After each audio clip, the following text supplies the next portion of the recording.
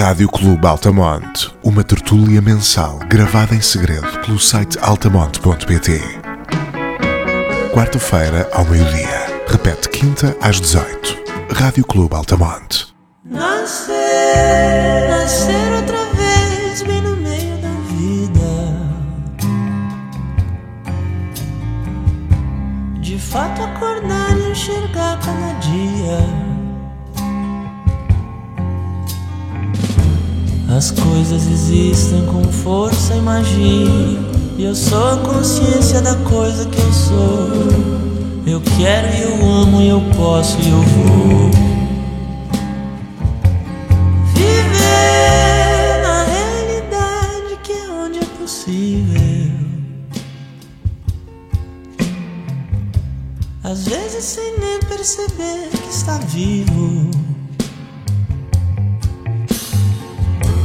Às vezes na barra, às vezes na boa. No mundo, na mente, no sonho e no ser. No raro momento infinito viver. Morrer, que a ausência é a presença do inexistente. Do silêncio com seu volume gigante. Para além do azar e da sorte, que prova existir vida antes da morte, que une e separa o todo da parte. Nascer, viver, morrer, nascer. Sejam bem-vindos a mais um Rádio Clube Altamonte. Hoje temos na nossa emenda Tim Bernardes, como acabámos de ouvir, Nascer, Viver, Morrer. Vamos ter também Portishead e Elvis Presley, o rei do rock and roll. Vamos começar pelo fresquinho. Tiago, foste tu que escolheste hoje Mil Coisas Invisíveis de Tim Bernardes. Explica-nos então o que é que te levou a fazer esta escolha. Olá a todos. Depois escolhi o Tim Bernardes com este disco Mil Coisas Invisíveis, que foi editado há poucos meses, e escolhi porque primeiro o disco impressionou-me e está a impressionar-me bastante, e depois porque também está a gerar ali um certo burburinho entre a nossa redação, o que é sempre sinal de alguma coisa que está a acontecer, não é? Aliás, tanto assim é que ele vem cá dar um concerto, vem cá fazer uma digressão, aliás, e para o concerto de Lisboa nós já temos quantas pessoas? 14? Sim. Do Altamonte. Já não dá um camarada. Que vão ver o concerto, não é? Sim. Portanto, claramente o disco está aqui a fazer furor entre os nossos amigos. Eu devo dizer que eu demorei algum tempo a ir à bola com o Tim Bernardes por puro preconceito, porque a figura dele irritava-me. Que ele tem aquele ar Tu assim, tens um cognome para ele? é o professor Pardal, que ele tem aquele ar de professor Pardal, Zé Colmeia tem assim aquele ar assim, parece um professor primário de 1947, né, e veste-se daquela forma assim retro, hipster, e eu achei que aquilo tinha muita pose e que me irritava a pose dele, e então ia ouvindo, mas ia já com o preconceito. A grande vantagem a coisa boa dos preconceitos é quando nós nos atrevemos a questioná-los e a submetê-los ao duro teste da realidade, não é? E foi isso que eu fui fazendo. O Tim Bernardes é um garoto brasileiro de São Paulo, faz parte do trio O Terno, que aliás também tem sido bastante acarinhado pelo Altamonte e por quem escreve para nós, gosta muito do Terno.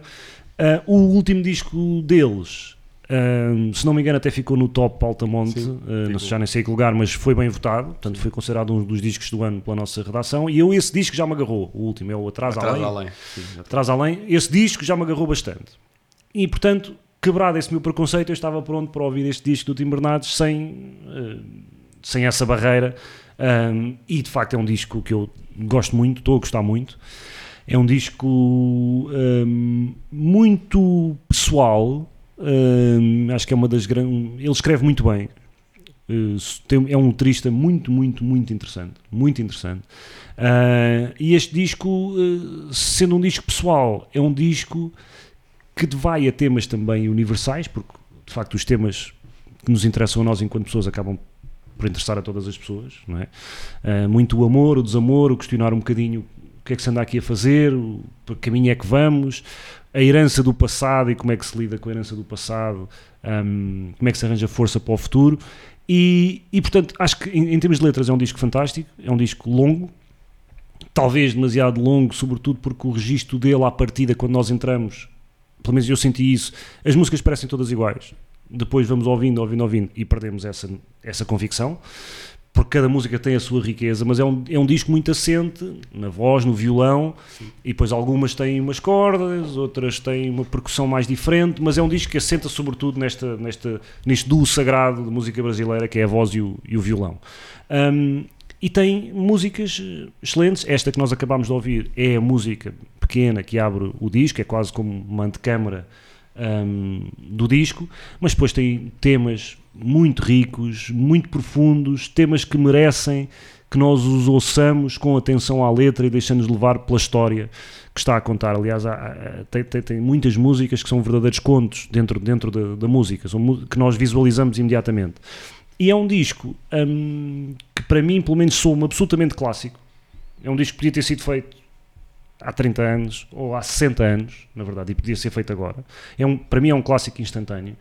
E insere-se sendo tão bom assim. Só sendo tão bom é que ele consegue resistir sendo inserido nessa tradição clássica, porque é um disco, nós ouvimos muito Caetano aqui, não é? Sobretudo certas fases do Caetano, claramente há aqui uma inspiração. E portanto é um disco que só sendo tão bom como é que se aguenta a esse tipo de comparação, ao facto de ser um disco que não é um disco disruptivo, não é um disco particularmente inovador, é simplesmente um disco muito, muito bom.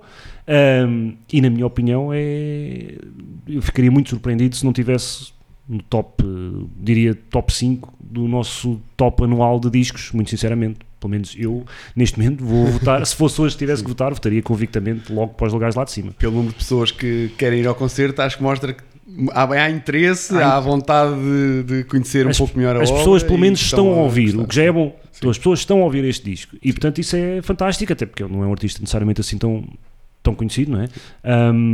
Por cá é conhecido o suficiente para vir fazer uma pequena digressão por vários pontos do país, até alguns fora das grandes cidades, o que é ótimo. E Portugal tem uma relação já de algum amor com ele e com o Terno. Tu aliás já viste, não foi? Óbvio. Sim, já vi Tim Bernardes em 2019, 18 ou 19, não tenho a certeza agora, no CCB, e também vi o Terno no Capitólio, também há uns anos, foram os dois concertos diferentes, mas tu já eras um dos fiéis em quando eu ainda andava a gozar com a figura dele. Sim, exatamente, já é atrás do Carlos Lopes, o nosso mais destacado ponta de lança da música brasileira que o trouxe que o sinalizou para nós, exatamente. Romano, e tu? Conta-nos um bocadinho o que é que pareceu este Tim Bernardes. Olha, eu não o conhecia, apesar de já há algum tempo camaradas nossos do Altamonte estarem a fazer esse lobby. Depois de ter sido escolhido, então mergulhei a fundo no Tim Bernardes e na banda anterior dele, em que ele era o grande motor criativo. Não é só anterior, porque a banda continua. E continua, aliás. E estou completamente rendido pelo talento e pela versatilidade deste tipo. Uma coisa interessante é o Terno não tem absolutamente nada a ver com o Tim Bernardes a solo. O Terno é uma coisa mais indie rock, mais brincalhona, mais irónica, mais cheia também. E mais cheia, com muita guitarra elétrica, e com ele às vezes a ser bastante virtuoso na guitarra elétrica. E num certo sentido até tem, se uma pessoa for enquadrar isto na história da música popular brasileira, o Terno é muito tropicalista, no sentido da mistura dela entre MPB e o rock que se passa lá fora. Sim. E a leveza e a ironia toda é muito Caetano. Eles começaram a fazer covers de Mutantes, não é? Exatamente, eles são apaixonados por Caetano, Mutantes, Beatles. Aliás, citam essas referências. Ele cita essas referências nas canções. Depois, ele em 2017 fez o primeiro disco a solo, Recomeçar, que pela primeira vez então este lado de singer-songwriter vem ao de cima, não é? E este lado mais assumidamente MPB vem ao de cima.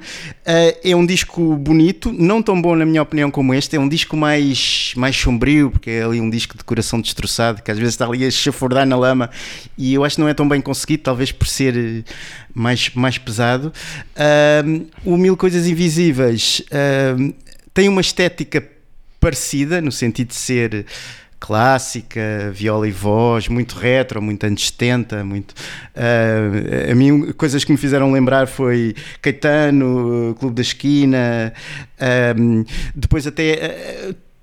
Todo o folk, muito folk e rock do início dos anos 70, tipo Rodrigues ou Nick Drake, ou não sei, tem muito essa estética retro. Rodrigues até às vezes na forma de gravar, no exatamente, som, aquela coisa muito orgânica, um bocadinho, e o baixo, a forma como está gravado, muito orgânica e analógica, muito old school. Depois o gajo é um homem dos 7 instrumentos incrível, porque ele toca praticamente todos os instrumentos, ele escreve todas as canções, escreve as melodias, escreve as letras, faz os arranjos das cordas, dos arranjos orquestrais. Portanto é um tipo, tem estudos e percebe da poda. Tem estudos, é muito bom. Tem estudos, é um clássico. Depois é um disco, eu sou a pessoa menos mística do universo, e portanto eu poderia, como este disco é assim muito espiritual, de contemplar o milagre da vida e muito afirmativo, de que fixe nós estarmos aqui nesta coisa maravilhosa que é existirmos, né? Eu, como sou muito uma pessoa racional e antimística, podia ter anticorpos, mas eu acho que este disco é espiritual sem cair no misticismo barato, por isso facilmente me mexe comigo. Porque também no meio disso que tu estás a dizer, também há espaço para a dúvida, e eu acho que é isso que humaniza.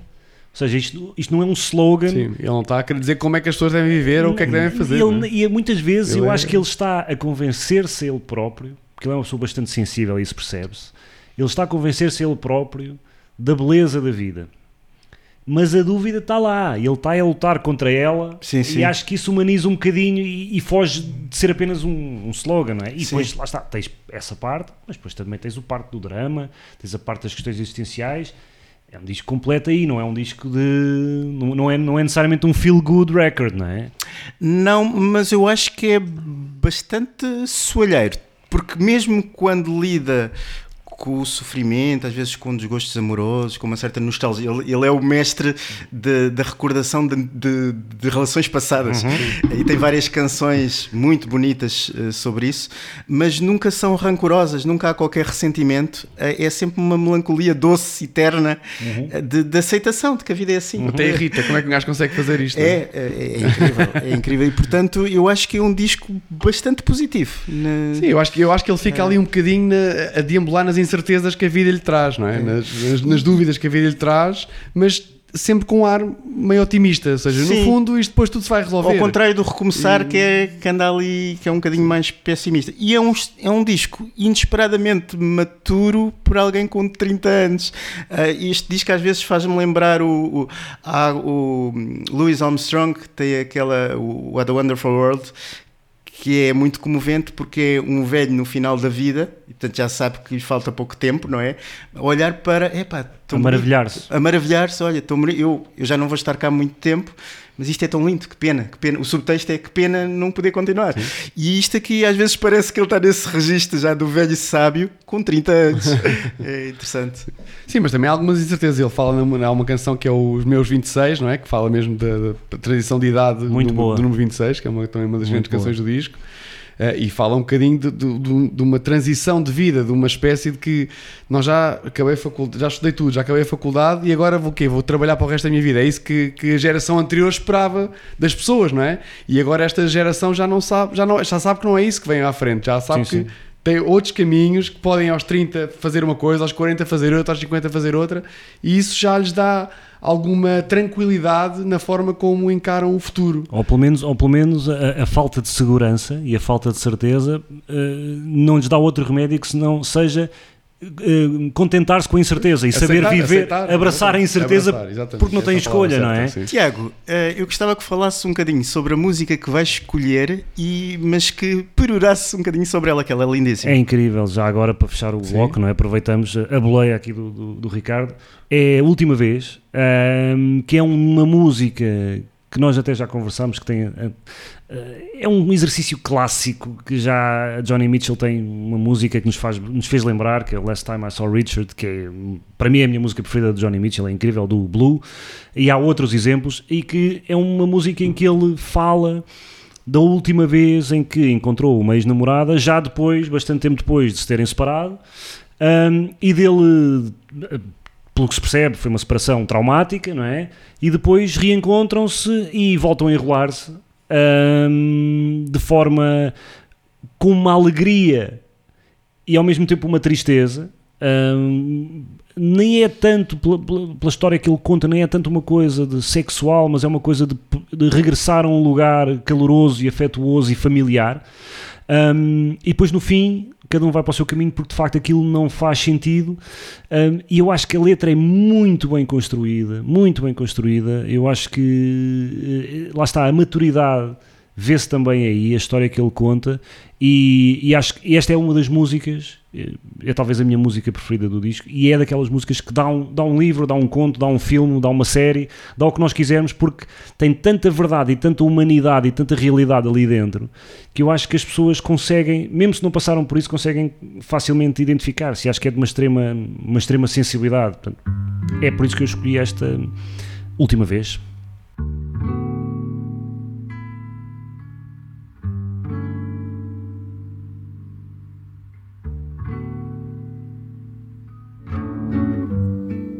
Eu me lembro da última vez que eu te vi, já bem depois do fim, outra fase, já no tempo de quase esquecer, pós sofrer e entender, liberdade, quase a ponto de me perguntar se o que amei foi você ou foi só uma imagem.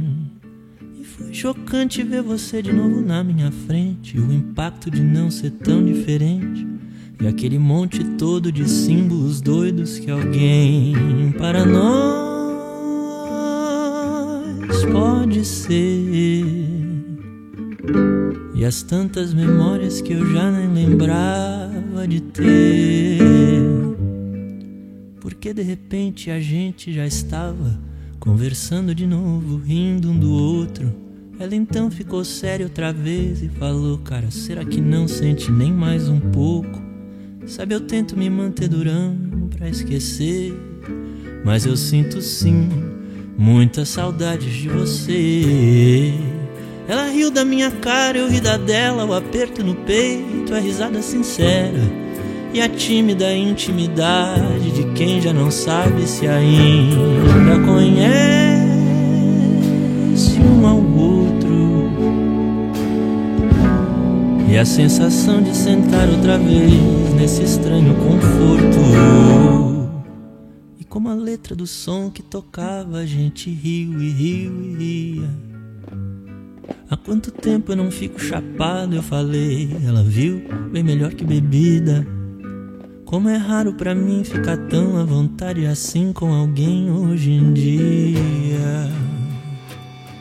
É que eu, você, nós dois já temos um passado. Ela cantou e me puxou pro quarto, olhos nos olhos, dois pelados abraçados juntos até o final. Pra depois descansar no meu peito, meus dedos entre os seus cabelos, pele no lençol. A bitomania, o índio, os mutantes, os cartões postais, as piadas internas, as pernas trançadas, cansadas desse nunca mais. Todas as cicatrizes que você me fez e as marcas tristes que eu deixei em você. E se antes ninguém chorava mais, agora chora todo mundo. E a gente se olhou fundo e fez mais uma vez, por algum tempo, mas já sem chegar no final. Porque vai ficando doído mexer desse jeito no emocional. Acho que eu que fui tolo de achar que isso agora era só vontade do corpo, de pensar que a gente já tinha se superado, estava em outro ponto, e talvez não se deva mexer no que até que enfim está cicatrizando. Já eu nem quis pensar, ela disse, eu quero apagar tudo isso. Eu só queria voltar pro lugar onde a gente parou antes de se perder no caminho. Eu não sabia mais como era fria a vida sem o seu carinho. Mas mais triste é saber que sabemos que juntos também ficou frio. E se a melhor opção nessa história é ruim, como pode haver algum sentido? E ela riu pela última vez e pulando em cima de mim falou: tamo tudo fudido. Mas eu pelado ela em cima de mim, não fizemos mais nada além de silêncio, por notar que nós dois já passamos por tudo e no fundo, não sobrou mais nada pra gente. E talvez nem falar, nem chorar, pois pra nós já passou até a despedida. Porque a gente sabe, talvez sempre soube, que só separados achamos saída. E que às vezes se escolhe entre amor e alegria na vida. Da última vez que eu te vi, já bem depois do fim, outra fase.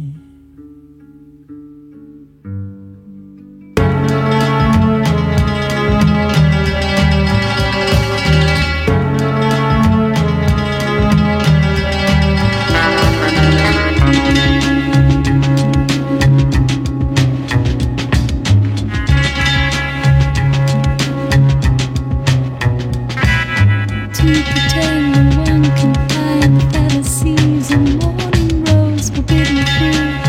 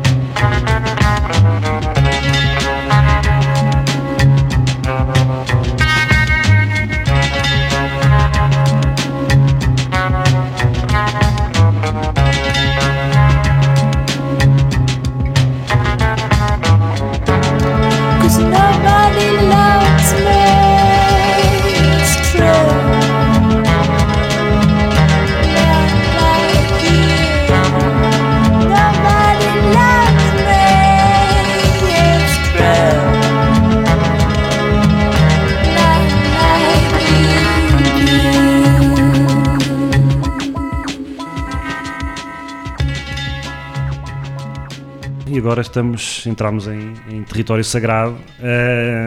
Acabámos de ouvir Sour Times, dos Portishead, do disco Dummy de 1994, um dos discos mais destacados do trip hop britânico, e foi um disco, neste caso o disco clássico, o disco de estimação, trazido aqui pelo nosso amigo Alexandre, e que nos agradou a mim e ao Ricardo muito, porque já somos fanzaços deste disco há muito tempo.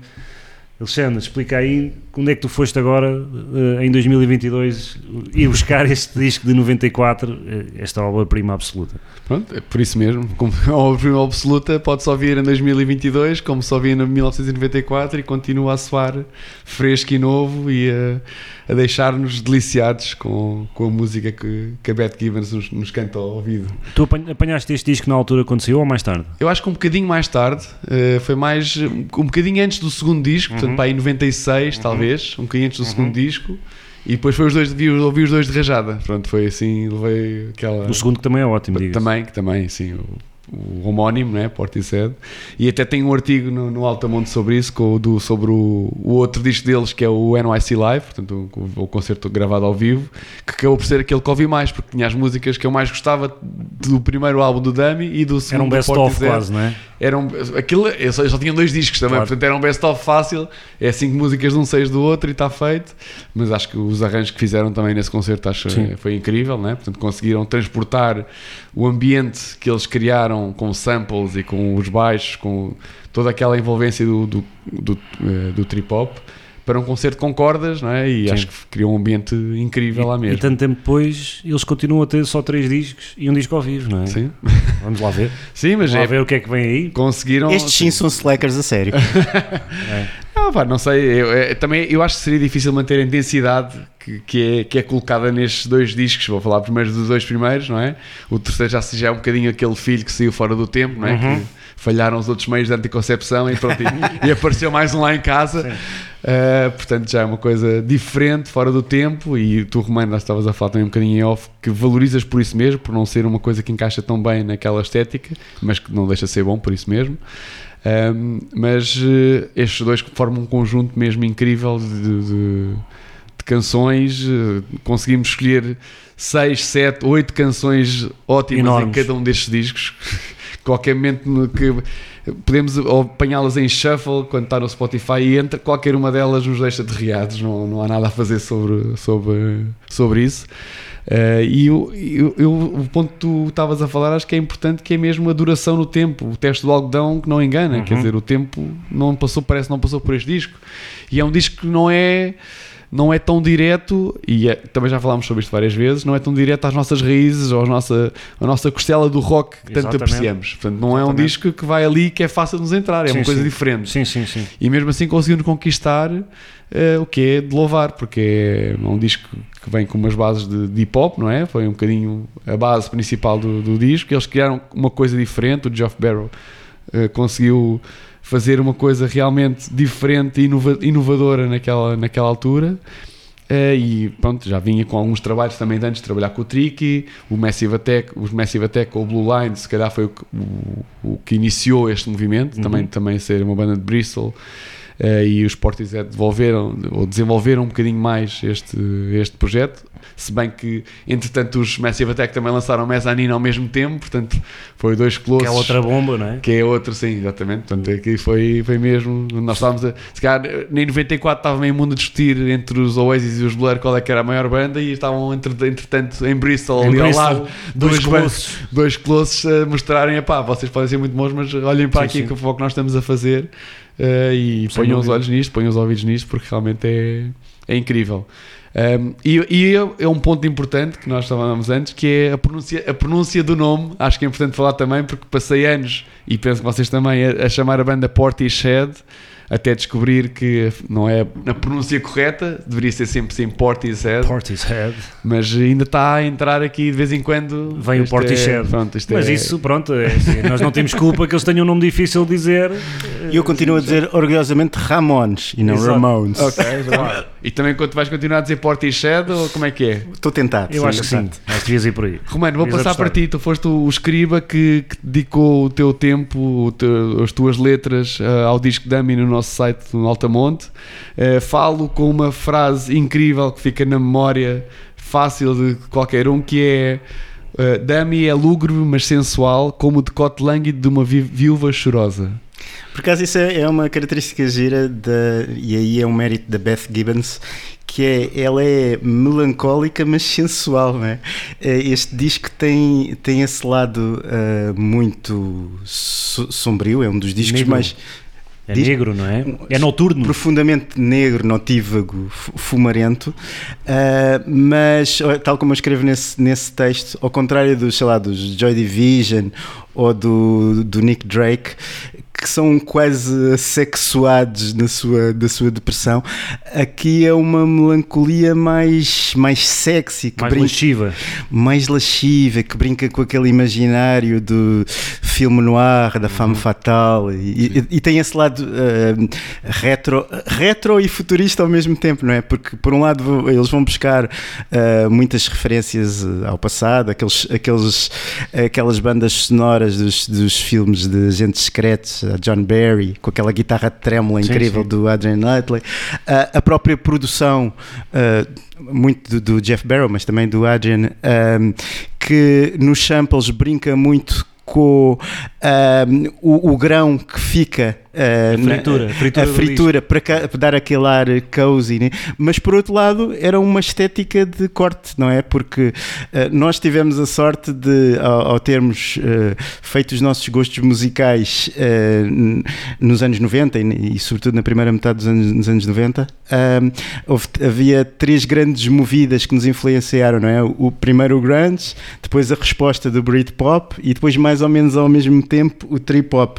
E enquanto por exemplo, o Britpop é um bocado conservador, porque é muito revivalista ao rock clássico dos anos 60, com os Blur roubando aos Kinks, por exemplo, ou os Oasis roubando descaradamente aos Beatles, e portanto era uma coisa muito fácil de entrar para nós que vimos dessa tradição. Eu lembro-me que quem me deu a conhecer muitos destes discos de trip-hop foi o Tiago, e lembro-me quando ele pela primeira vez me emprestou discos, por exemplo, dos Massive Attack, aquilo não me entrou, aquilo era-me esquisito, aquilo era estranho ao que eu estava habituado. Não era fluido de acordo com a tradição de onde tu vinhas, não é?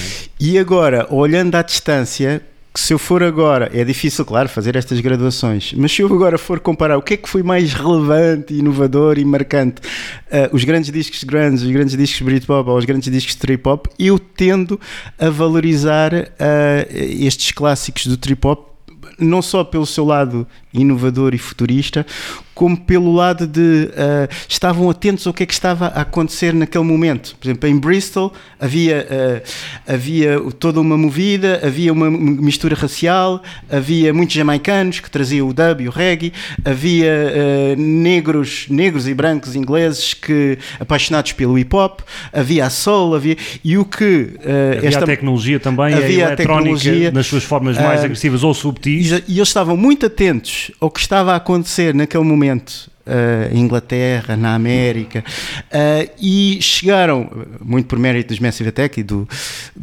template que foi o Blue Lines de 91, que foi o disco charneira que de alguma forma inicia o trip-hop, coisa que apresenta ao mundo, não é? Que apresenta ao mundo, e rótulo que os grandes do hip-hop sempre renegaram, e bem, uma questão de liberdade estética, não quiseram ficar confinados em nenhuma caixinha, mas tem essa coisa maravilhosa de estarem sintonizados com o que estava a acontecer, e tem uma coisa muito boa que é a impureza. A música muitas vezes evolui por estas mestiçagens e estas mistura delas que eles fizeram, misturando o hip-hop americano, misturando a soul, misturando uma data de referências também da música branca clássica. O Adrian Nutley vem do jazz e do rock, tem uma guitarra roqueira, podemos dizer assim. É muito interessante. O que é que tu achas, Tiago? Pois, eu adoro este disco e concordo inteiramente. Eu queria só também ir para esse lado da reconstituição de um percurso, não é? E de uma linhagem, porque nós fomos pensar bem E nós já nos conhecemos desde essa altura, porra. Desde os 13 anos. Já lá Estamos vai velhos. muito tempo, mas desde o início dos anos 90. E nós apanhamos várias ondas, não é? Nós apanhamos o último extrator do grande rock, do big rock, não é? Com os Guns N' Roses e Smashing, etc, etc. Ou seja, os últimos mamutes desse fenómeno.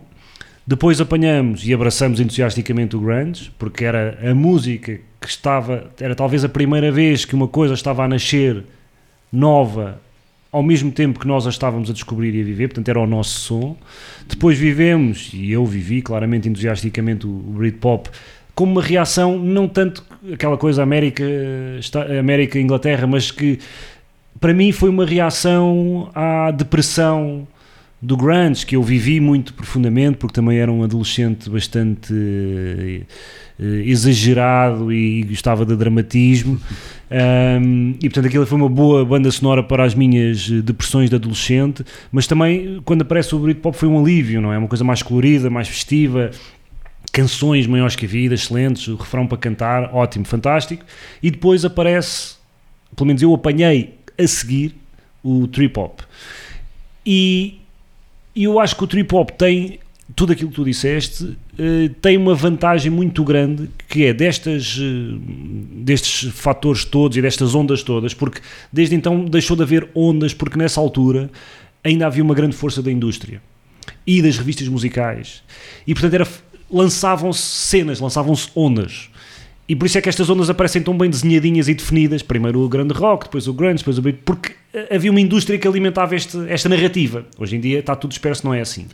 E o trip-hop o que faz é põe gajos brancos do rock a ouvir uma coisa diferente. E a ouvir uma coisa não necessariamente uma coisa estranha para nós. E isso, portanto, tens os Massive Attack com discos ótimos, tens os Portishead, tens o Tricky, tens os Morcheeba, e o que é que isso fez? É o mais relevante não só pelo que trazia de novo, mas sobretudo pelas portas que abriu. Porque eu a seguir, a entregar-me a estes discos, comecei a conseguir ouvir sem problemas eletrónica, que era coisa que eu não ouvia de todo e rejeitava e agredia quem quer que me quisesse dar, e pop, mesmo dubs, reggae, ou seja, abriu portas dentro da cabeça limitada de um gajo do rock, portas de não, isto está aqui abriu-se uma porta para um mundo maravilhoso de possibilidades, e portanto se calhar foi o mais fecundo nesse sentido, não é? E este disco, para mim este e o Mezzanine passam, e há muitos, não é? Mas estes dois são inacreditáveis, são discos absolutamente inacreditáveis, para mim são os melhores, e são discos que ainda hoje soam de forma fantástica, foram muito bem gravados, não são nada datados, e são incríveis, são dos grandes discos dos anos 90, sem dúvida. Sim, mantenho essa opinião. Eu queria só acrescentar um dado curioso, que é uma das inovações que o Jeff Barrow inventou para estes discos, era que ele fazia as samples, ele gravava as coisas, gravava tudo em vinil, para depois poder samplar o próprio material que ele estava a fazer. Ou seja, para utilizar depois em loops, em scratch e tudo mais. Samplava-se a si próprio. Exatamente, sim. Portanto, era uma coisa que os hip-hoppers originais não faziam. Eles iam a outros discos, claro, e procuravam sons que gostavam e depois tratavam mal o vinil para dar aquele som de antiga aconchegante. É deixar um pozinho em cima. Sim. Bom, Alex, vamos à música, que é o mais importante, não é? E que monumento é que tens para nós ouvirmos agora? E era difícil escolher, porque aqui havia várias possibilidades, mas vou escolher a música que eu mais gosto dos Portishead, que é a Rhodes. Que é inacreditável, portanto ficamos com o Rhodes dos Portishead, deste colosso que é o Dummy de 94.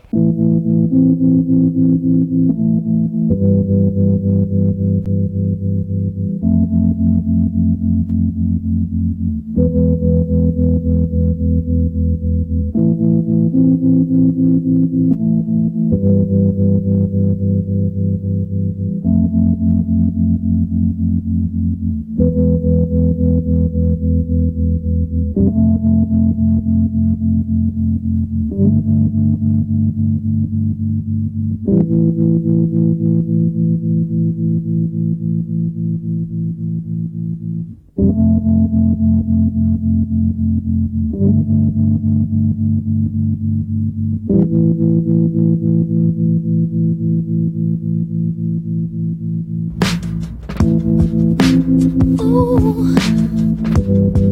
can't anybody see? We've got a war to fight. Never find our way, regardless of what they say. How can it feel this wrong? From this moment, how can it feel this wrong?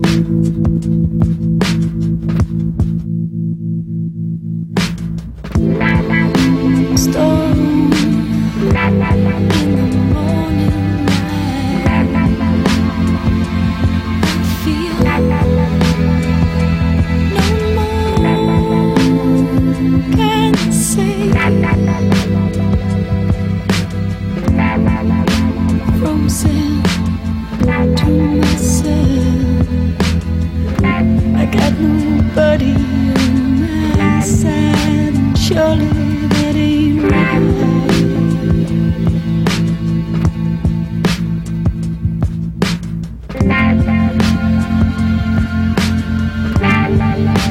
Surely that ain't right.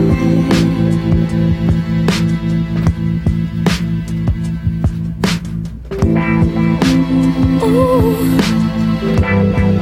can't anybody see? We've got a war to fight. Never find our way, regardless of what they say. How can it feel this wrong? From this moment, how can it feel this wrong?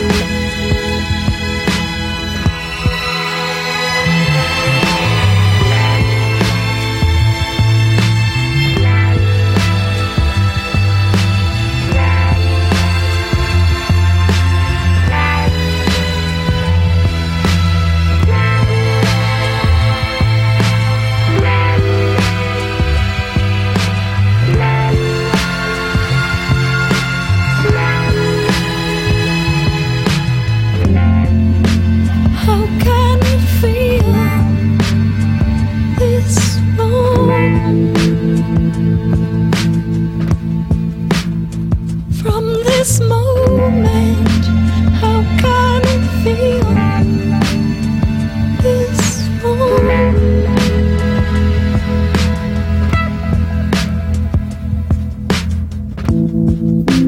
Oh,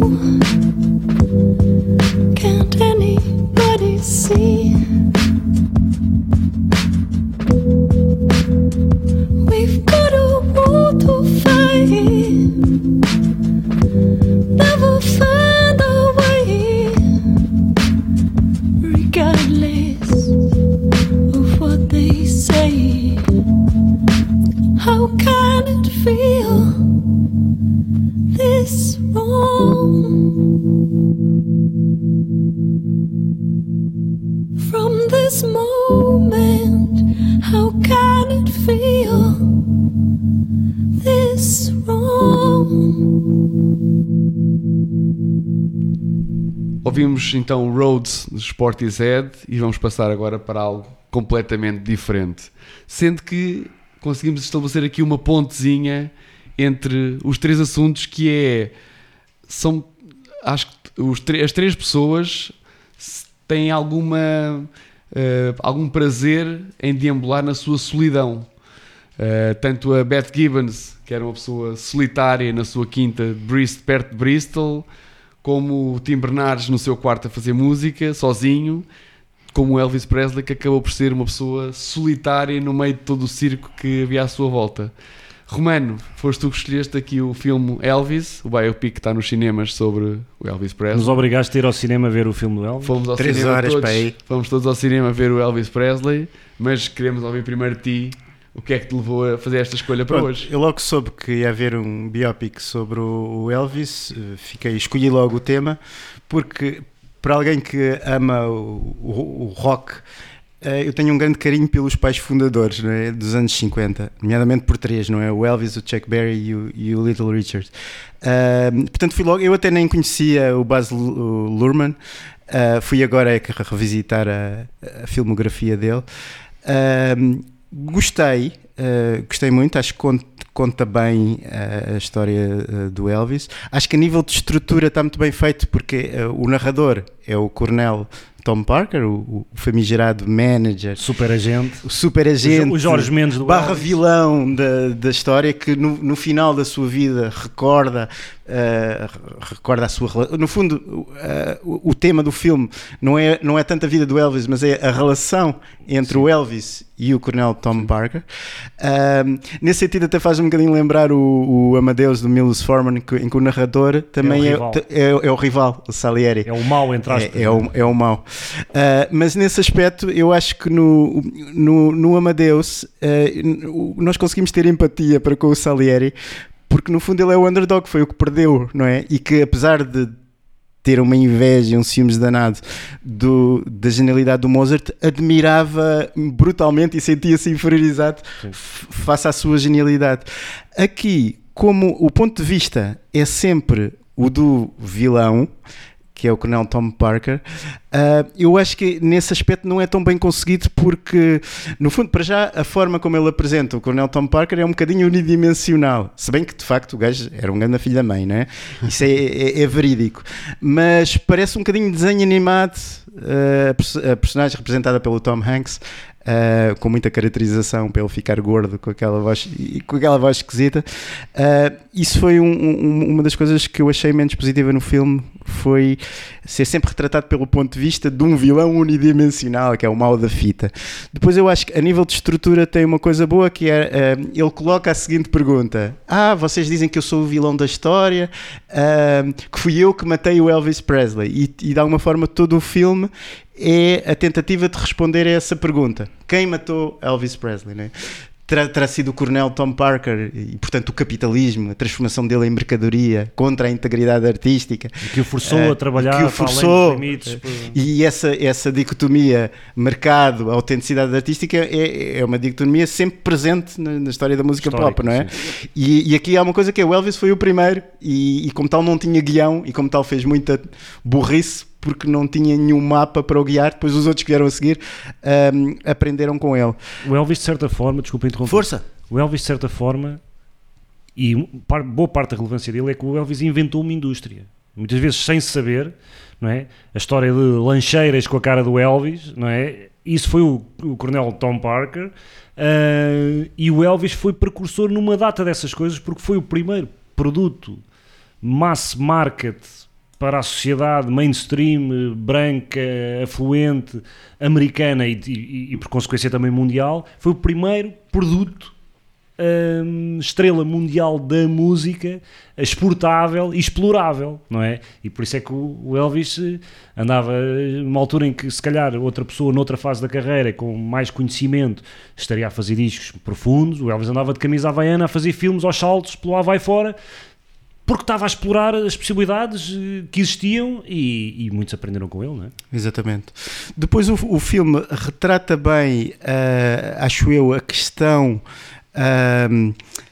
da suposta apropriação. Há quem critique o Elvis por apropriar-se da música negra e ficar com os louros, quando ele supostamente mais não é do que um herdeiro ou um imitador dos artistas negros que o antecederam. Eu diria que essa é mesmo a grande nuvem que paira sobre o Elvis hoje em dia. Acho que já foi dado já há algum tempo, mas hoje em dia esse ponto torna-se cada vez mais. O ponto de vista do Baz Luhrmann, eu acho que é justo, que é dizer que é completamente genuíno o amor que ele sentia pela música negra, pelo blues, pelo R&B. Ele cresceu em Memphis, a poucos passos de Beale Street, aquela famigerada rua onde que fervilhava de música negra, de blues, de gospel, de tudo. Ele genuinamente tinha essa paixão. A música não é uma coisa para ficar compartimentada numa classe social, numa etnia, numa caixinha qualquer. A música contamina, e quando uma pessoa sente e se apaixona, rapidamente absorve aquilo, e portanto no filme retratam que o seu amor é genuíno e que então ele não é o mau da fita. Até eu acho que nesse aspecto nem o Elvis tinha sofisticação aos 17 anos ou 18 anos sequer para pensar, para ter um plano espetacular de eu vou tirar isto e vou mostrá-lo aos brancos. Ele estava no sítio certo, à hora certa, com as influências certas. Aquela era a música que ele ouvia e que ele amava. Não foi tipo, deixa-me cá ver o que é que estes gajos estão a fazer e vou torná-la minha. Não, também era dele, porque era a música que ele consumia, não é? Mas é sempre, dá um vilão interessante nestes tempos. Esta discussão já vem de há algum tempo, não é? Mas é perfeito para ser cancelado, não é? Agora andamos a cancelar os mortos. E é ótimo cancelar também o Elvis. Não, ele simplesmente era um deles. Eu acho que ele era um deles também. Sim. E não havia essa segregação de pá, eu sou branco, vocês são pretos e está cada um no seu lado. Não, ele era um deles e sentia sempre isso. Agora estava num país ultraconservador, com uma fortíssima segregação ainda. Exatamente, que combatia qualquer possibilidade de haver junção entre raças. Queriam era separação, cada um para o seu lado. Aliás, há cenas no filme de concertos em que havia uma linha que é uma corda, ali, não é? Uma corda exatamente a separar, dali para ali é só os brancos, daqui para cá podem ser os outros. E portanto, ele quis mostrar também esse lado do estado de sítio que o país se encontrava naquele momento em que o Elvis apareceu. Eu acho que o Baz Luhrmann quis tanto mostrar o seu amor e a herança da música negra que se esqueceu de sublinhar o quanto ele também foi inovador, porque ele não simplesmente copiou a música negra como ela existia. Ele inventou, em conjunto com outros artistas, um novo estilo, que era o chamado rockabilly, que sintetizava a música negra com o country. E isso não foi explorado. Quando nós ouvimos Carl Perkins, o Elvis e outros rockabillys, aquilo não é a mesma coisa que o Little Richard ou com o Muddy Waters. É uma coisa nova, é uma síntese, uma síntese de várias coisas. Isso não foi suficientemente explorado. Mas Tiago, explora um bocado o que é que tu achaste. Olha, eu gostei, acho que são 2 horas e tal bem passadas, não é? A história está bem contada, é interessante, é sempre interessante. Eu aprendi coisas que eu não sabia. Agora, não é um filmaço. Acho que o Baz Luhrmann é um realizador um bocado hiperativo e caricatural nos planos, nas cores, na montagem. Aquilo é demasiado frenético. Chega a uma altura, eu no início do filme cheguei ali a um ponto e disse, passam a dizer, mandá-lo estar quieto, tipo, conta a história e está quieto, não estejas a exibir-te com tretas, conta a história, pronto, ok. Mas, tirando isso, é um filme que vê-se bem, aprendi. E dá aqui questões, ele tenta, não sei se consegue, mas tenta colocar aqui questões filosóficas interessantes, essa história da credibilidade versus rentabilidade, e acho que é muito interessante ver mesmo o Coronel Tom Parker, cuja história eu não conhecia bem. É um tipo que nasceu no circo, ou nos carnivals, não é? na feira popular lá do sítio, e é um gajo que é um homem que queria fazer dinheiro com alguma coisa e depois encontrou ali aquele rapaz e ele disse, este gajo vai ser o meu bilhete para o sucesso. E então explorava-o comercialmente, não é? Inclusivamente gamou, não é? Veio-se a saber mais tarde que gamou bastante dinheiro e foi o responsável por todas as grandes decisões de carreira do Elvis. Agora, o Elvis estava a aprender fazendo, não é? O Elvis temos que perceber, é um miúdo sem instrução, um miúdo pobre, de uma zona pobre, com pais pobres. Ficou sem mãe também muito cedo e isso influenciou também depois a ligação e a dependência com o seu agente. Exatamente. E ele estava a aprender fazendo, não é? E essa conversa é muito comum e é muito fácil e é muito cómodo. O Elvis roubou isto e aquilo. O próprio Elvis disse várias vezes. Ele, por exemplo, o Little Richard diz que eu é que sou o pai. da criança, do rock and roll. O Elvis disse várias vezes que o pai, para ele, é o Fats Domino, curiosamente. E a verdade é que o Elvis tinha um amor genuíno por aquela música. É óbvio que não há como negar uma coisa muito simples. Ele teve o sucesso que teve porque foi revolucionário, porque trouxe uma sexualidade para uma sociedade reprimida. Ele trouxe-a para o prime time, para uma sociedade ainda muito reprimida, segregada, em que os pais brancos, ricos, de classe média alta, achavam que aquilo era música de negro, e os gestos eram gestos de negro, eram gestos lascivos, animalescos para eles, e portanto isso era a pior coisa que podia acontecer. Claro que isso é o rastilho do rock and roll. O rock and roll está aí, está no perigo, está na provocação. Os Rolling Stones fizeram-se assim, e portanto ele criou algo de novo. Ou é óbvio que ele em certa medida é um produto. É um fantástico produto. É um produto incrível, porque é um produto no momento certo, na hora certa, bonito, jovem, enérgico, a tocar uma música nova. E portanto, agora, agarrarmos nisso e dizer, ele era só um produto. Não, ele não era só um produto. E se ele fosse só um produto, o legado dele não tinha chegado até aqui. Se ele fosse só um produto, ele não tinha sido a razão pela qual o Bruce Springsteen queria ser músico quando o viu na televisão. Os Beatles não teriam sido o que foram e não teriam feito tudo para, quando chegaram aos Estados Unidos, tentar conhecer o Elvis. Os Stones, a mesma coisa. Portanto, a influência do Elvis como símbolo do rock continua forte. Espero que este filme contribua para haver esse reanimar. E é um símbolo muito atraente e eu tenho muito carinho.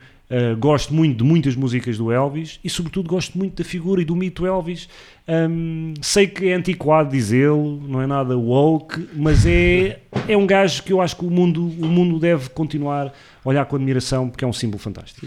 Sim, eu acho que tem aquele lado muito americano e muito show-off que lhe está conotado, e é fácil de saber, não é? É uma pessoa que atuou em Las Vegas durante grande parte da sua vida, portanto todo aquele show business que nós conhecemos, tanto dos americanos de Las Vegas, o Elvis tem uma ligação intrínseca com isso, porque depois a carreira dele acabou por descamar para aí. Mas uma coisa que eu gosto do filme é que mesmo esta última fase decadente de gordo, o Elvis gordo, de lanjolas, decadente, suado em palco, suado, drogado, e mostra uma coisa que até mostra uma cena real, em que há uma parte em que é mesmo... Que é trágica, não é de ver?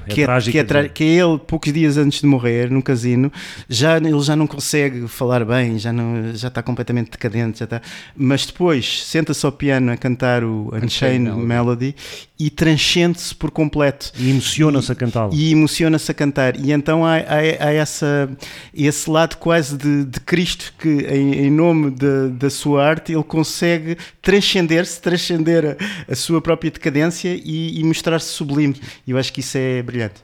Eu ia só dizer, acrescento que acho que o Baz Luhrmann o que faz muito bem nos seus filmes, e aqui sente-se muito bem, é a escolha das músicas para os momentos de ação que estamos a ver. Certo. Ele consegue realmente tocar, e o Elvis tem a sua diversidade de músicas mais românticas, mais mexidas, e ele conseguiu escolher bem cada momento, e aquele momento em que estamos a ouvir o Suspicious Mind com We're Caught in a Trap, I can't wake up, pronto. Ele está mesmo preso naquela gaiola dourada, e isso acho que é um ponto importante de realçar, e que o realizador faz bem. Sim, é um filme que tem muita música, não é? E isso é sempre bom, mesmo que no filme não esteja a puxar muito, a música está sempre a acompanhar. E nós conhecemos todos conhecemos aquelas músicas que estão a ouvir, fazem estamos parte a cantar, do nosso imaginário coletivo. E pronto, e já vai longo. Romano, vamos escolher a música para fechar aqui o nosso... Eu escolhi o primeiro single. O primeiro single ainda na Sun Records, Sam Phillips, chama-se That's Alright Mama. É uma revisitação de um blues obscuro que se tornou logo um fenómeno local em Memphis, e portanto foi o primeiro rastilho para a explosão do rock and roll. Vamos a isso. Até à próxima.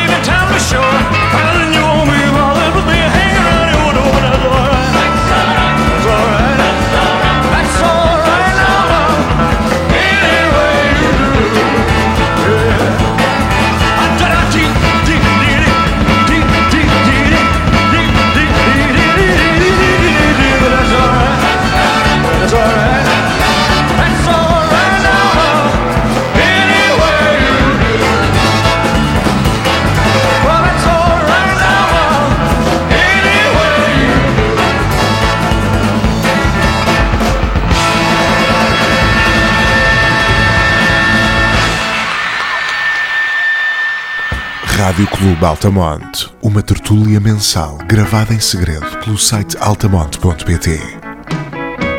Quarta-feira ao meio-dia. Repete quinta às 18. Rádio Clube Altamonte.